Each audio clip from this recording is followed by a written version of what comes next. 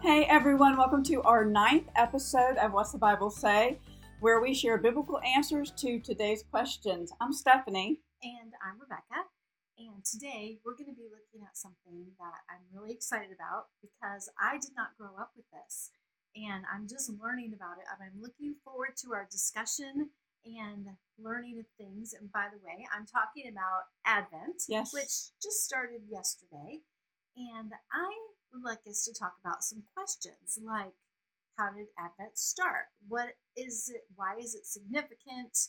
What are some of the symbols mean? All of that kind of stuff. So I would love to know about that, Stephanie. So can you teach me? Well, okay, so what we're going to do is we're going to take a little bit of a look at the start and the significance of Advent, and then, of course, we're going to answer the questions. What's the Bible say, why it matters, and how we can apply it to our lives? Yes. Well, I do know that Advent means coming or arrival of something. I do know that. Yes, and I read a really cool article by Ryan Reeves that reminds us that Advent actually has a double meaning.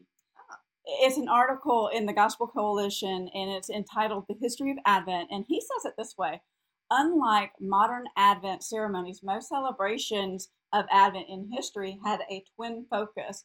And then he went on to explain that Advent is a time when Christians look to Jesus' first and his second coming. I didn't know that either. So historically, Advent looked a little bit different. Okay. During the first 2 weeks, Christians would focus in on preparing their hearts and their lives for the second coming of Christ. And they did that through like personal reflection and repentance and confession of their sins to God. So they were looking for the second coming of Christ during the first 2 weeks, because they didn't look to the first coming until the second 2 weeks. So they spent the second 2 weeks first coming as a baby in a manger to come and die for our sins. And so in modern days, the focus really has shifted, hasn't it? Yeah. So now the focus is all about Jesus' first coming and in anticipation for Christmas Day. Yeah, because that's all I thought that it was. So that's cool. I learned something new today.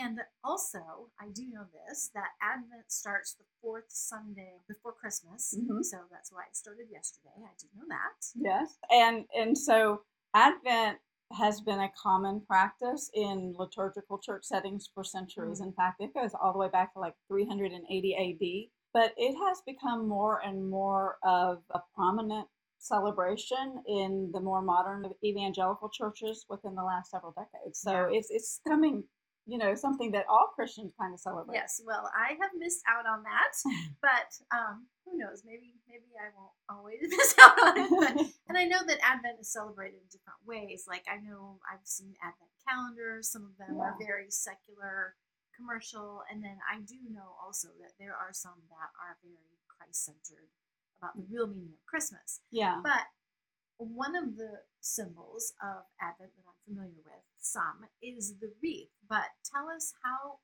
did the wreath come to be? So the wreath has a very cool backstory. It was in the early 1800s, and I think it was 1839, when a Lutheran minister, he created a wreath out of a wagon wheel, like a cart, wheel of a cart. And he took 20 small red candles and he placed them around. And on the weekdays, one candle was lit at a time during the weekdays. And then there were 4 white candles that he placed in the cart.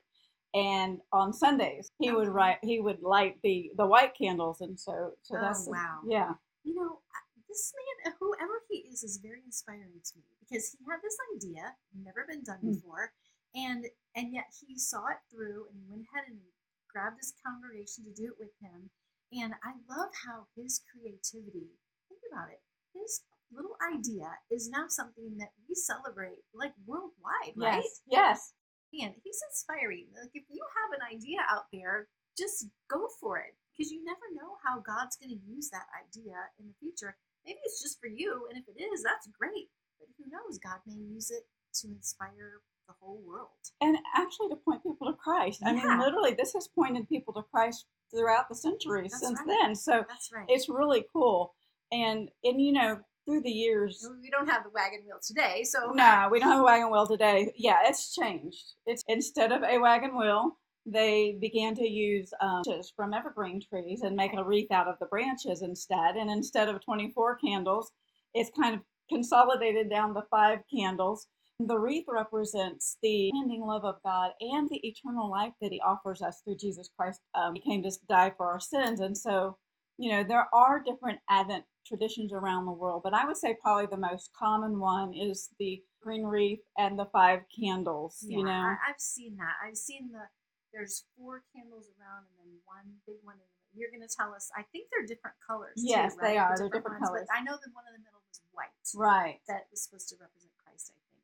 And you're supposed to light one every week before. So, but how do the candles work? Okay, so the candles generally, like I said, different traditions, and sometimes people use more candles. But we're going to stick with the most common. So the first candle is purple, and it's known as a prophecy candle, which is a candle of hope. And they all signify something, which is so super cool. And the second candle is purple as well, and it is the Bethlehem candle, and it signifies peace. Jesus came to give us peace. And then the third candle, it's a rose, like a pink color candle. It's different. It sticks out. It is a shepherd candle, and it signifies joy. And then the fourth candle is purple again, and it's the angel candle, and it signifies love. And then there's the fifth candle, which is the middle white candle. And again, that represents the coming of Christ. And that's the candle that's lit on Christmas Day.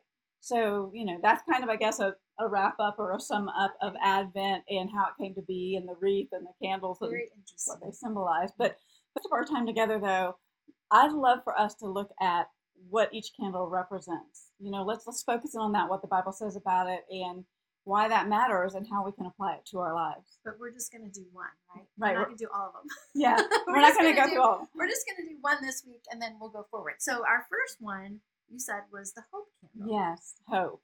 So when you think about hope, it's kind of hard to grasp in a way, because it is so ethereal, or it's not something tangible that I can hold on to. I can't touch it or see it.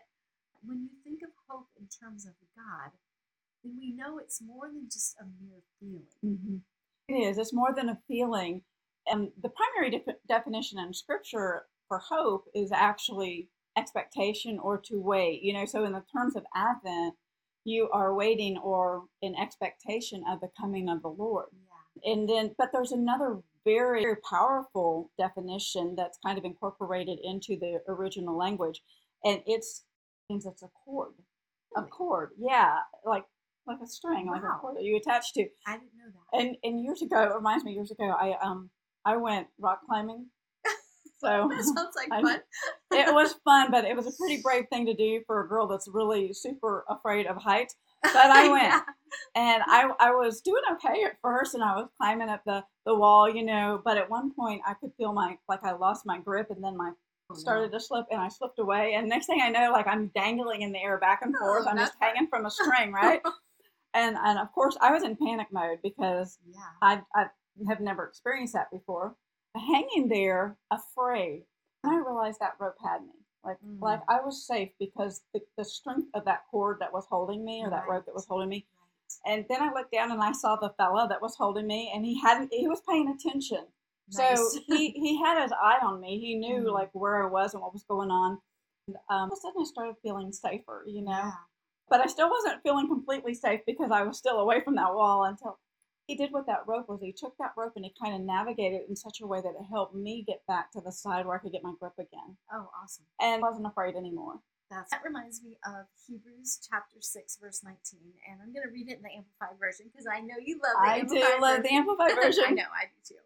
It says this hope, this confident assurance, have as an anchor of the soul. It cannot slip, and it cannot break down under whatever pressure bears upon it.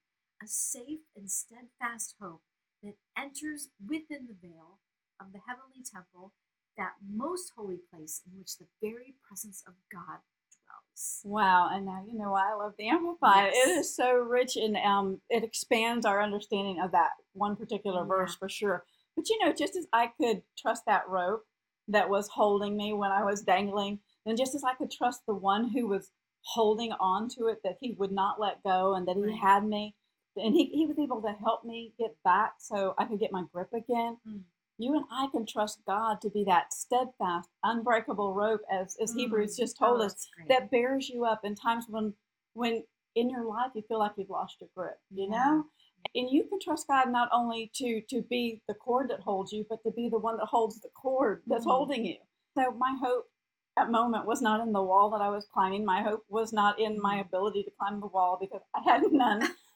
My hope was not in how strong I was because I'm not a very strong girl, although I want to be. But my hope actually was cord and the one who was holding that cord. That cord was reliable. The one holding that cord was reliable, and nothing can break the cord of hope. Yeah. And nothing can cause him to lose his grip on us. Oh, wow. He's paying attention. He hasn't lost us for even a second, you know? He knows what's going on in our life and when he needs to grab a hold. So, yeah. Wow, what a great analogy. I just love that because with God, he's got us. And that means that we get to rest. And that reminds me, Ronnie always says, my husband Ronnie, his favorite, his life verse is 2 Timothy 1:12b. And it says, "For I know whom I have believed, and I am persuaded that he is able to keep that which I've committed unto him against that day." And Ronnie always says, it's not what I do, it's what he's done. And that kind of goes along with your thing. It's not about what our strength is, it's about the strength of God and Jesus. And what a powerful illustration of a man who walks hope in his heart. Like, it's a consistent reality for him. Right. And people that hope about having hope, but he has that hope. Yes, he does. And we have that hope in Christ. Mm-hmm. And, you know, there are a lot of verses in Scripture that talk about hope. And I know there's over 160 of them for sure. I think it's closer to 200. I'm going to look at a few.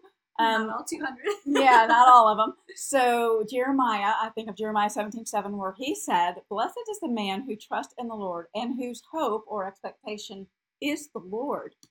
Think about Isaiah, which is, if you've been in the Word for long, this verse is going to sound familiar to you, and it may even be one of your favorites.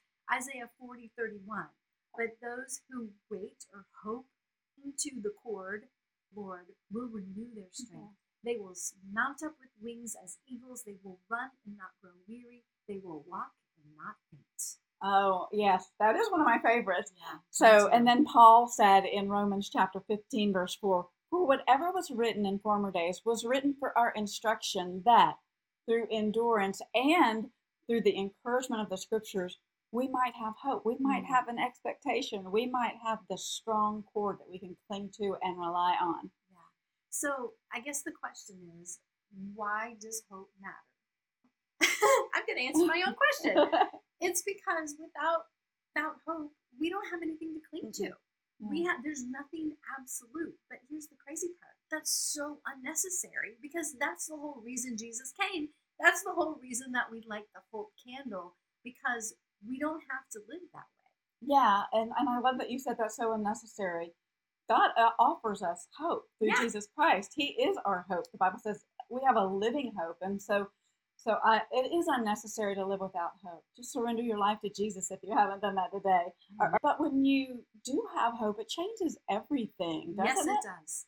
You know some way, somehow, that things are going to get better. You know that there's purpose to the pain. You realize that there really is going to be light at the end of the tunnel, and that somehow, some way, joy is going to come in the morning. Yeah. That's what hope looks like. That's right. You have that. And I love this quote. And some people don't like it, and they're like, "That's not true." But I think it is. It says, "And if you're a believer in Jesus, now actually, if you're not a believer in Jesus, then this would not be true for you." But it goes like this. The quote goes like this: "In the end, everything will be okay. If it's not okay, then it's not the end." Because we know that in the end, everything is going to be okay. Maybe not here on this earth, but one day it will. Yes. God will wipe away all tears from our eyes. How are we going to apply this to our lives? During this Advent season, let's just say 3 ways that we can apply this to our life. Yeah.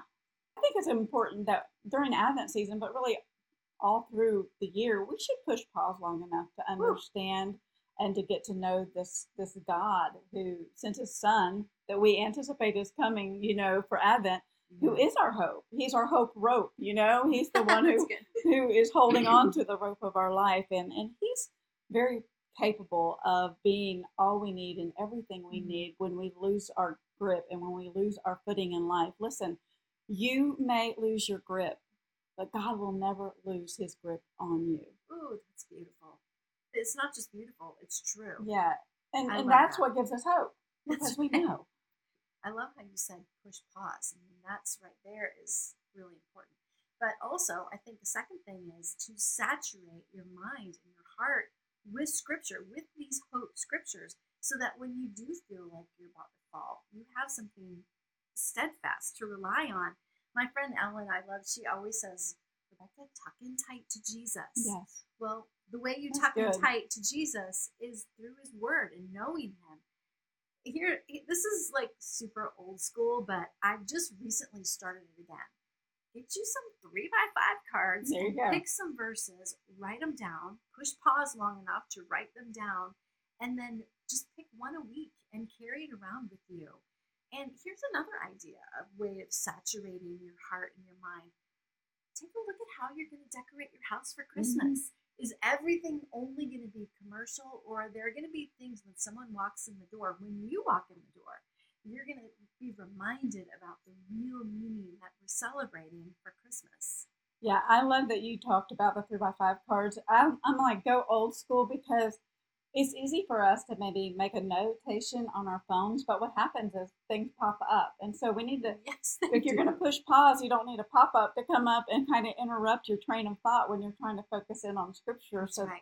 So that, and all these were great ideas. Decorating your home, put Jesus all over the place. Then everywhere you turn, there's your hope right in front of your face. And the other thing would be we need to deal with our stinking thinking because let's face it, we all have a struggle with our minds and the thought life that we have. And let me tell you that confession time. This was me. I probably 7 days ago or whatever. I just really I started going down this downward destructive spiral of thoughts that were they were not helpful. They were destructive, like I said. But I'm telling you what, you have to be relentless with your thoughts because think about this. Do you think for 1 minute, that 1 second, that the enemy wants you and me to live in hope? Absolutely he doesn't. And one of his first ways he attacks us is with our mind. So I love that, Stephanie. Deal with the stinking thinking. Yeah, it attacks us with those fiery darts, which causes us to have wayward thoughts and destructive thoughts, like you said. Yeah. So we, like you said, have to be relentless. And Scripture tells us that we are to take every thought captive to the obedience of Christ. That we are to cast down imaginations and everything that exalts itself against the knowledge of God, which means everything God has said to be true, everything that's true about who God is and who we are in Christ, anything that comes against that, anything that comes against us tries to make us doubt what God says about who he is and who we are in him and what God's called us and equipped us to do. Cast that down. Get rid of it. He calls us to deal with our thoughts. And sometimes you really have to pull in the reins of your mind and get a grip and get a control and choose what you're going to let your mind think on. That's important because we do have a choice. We do. And we have the power. Now, before we become Christians, we don't have that power. But afterwards, we have that power to control our thoughts and not allow ourselves to go down that deep, dark tunnel of hopelessness and to choose what we're going to think about, like Philippians 4, 8, and 9. I always tell everybody, go ahead and make you a whatsoever list, whether things are good and lovely, be anything virtuous or praiseworthy. And there's more on that list, so you might want to turn to Philippians chapter 4, verses 8 and 9. Make a list of those things because when you cast down imaginations, your mind is like empty, being to be filled, which the enemy is really ready to fill back up. Yes, he is. So instead, cast them down and fill them up with that whatsoever list. The things that are good and lovely and virtuous and praiseworthy. Those are the things that you have to think about. And I remember when my mom passed away years ago, I was in a really hard place, had I call them dark thoughts, just really struggling. And I went by the cemetery where she was buried, and I wanted to go over there and kind of just hang out by her grave marker and just sit there for a little bit. But I had a lot of things going on in my heart. I knew that if I went there physically, I would stay there emotionally. And so sometimes you just have to make a choice. I'm not going there. I'm not going to let myself, just kind of park there on that thought or park there with that emotion. That's and we need to choose our thoughts. And so we pray that this Advent season, that you have a renewed sense of hope, because Jesus came not only to give us hope, he came to be our hope. Oh, I love that. Thank you so much for joining us today on What's the Bible Say? We would love to connect with you on our Facebook page, which, by the way, how about this? If you have some pictures of your home, how you're decorating for Advent or for Christmas or whatever, we would love to see those pictures. You can put them on our Facebook page. And of course, you can always find us at our website, which is what'sthebiblesay.org. And on there, there's all the links of other places you can find us, how you can get to know us a little bit better. And we have free resources for you on there. And we would just love to connect with you. So please don't be a stranger. And until next time, just remember as Advent begins, if you know Christ, then you can know true hope. Hebrews 6:19, let me leave you with this verse. This hope we have as an anchor of the soul, both sure and steadfast. So, for me and Stephanie, have a very happy Hope Week.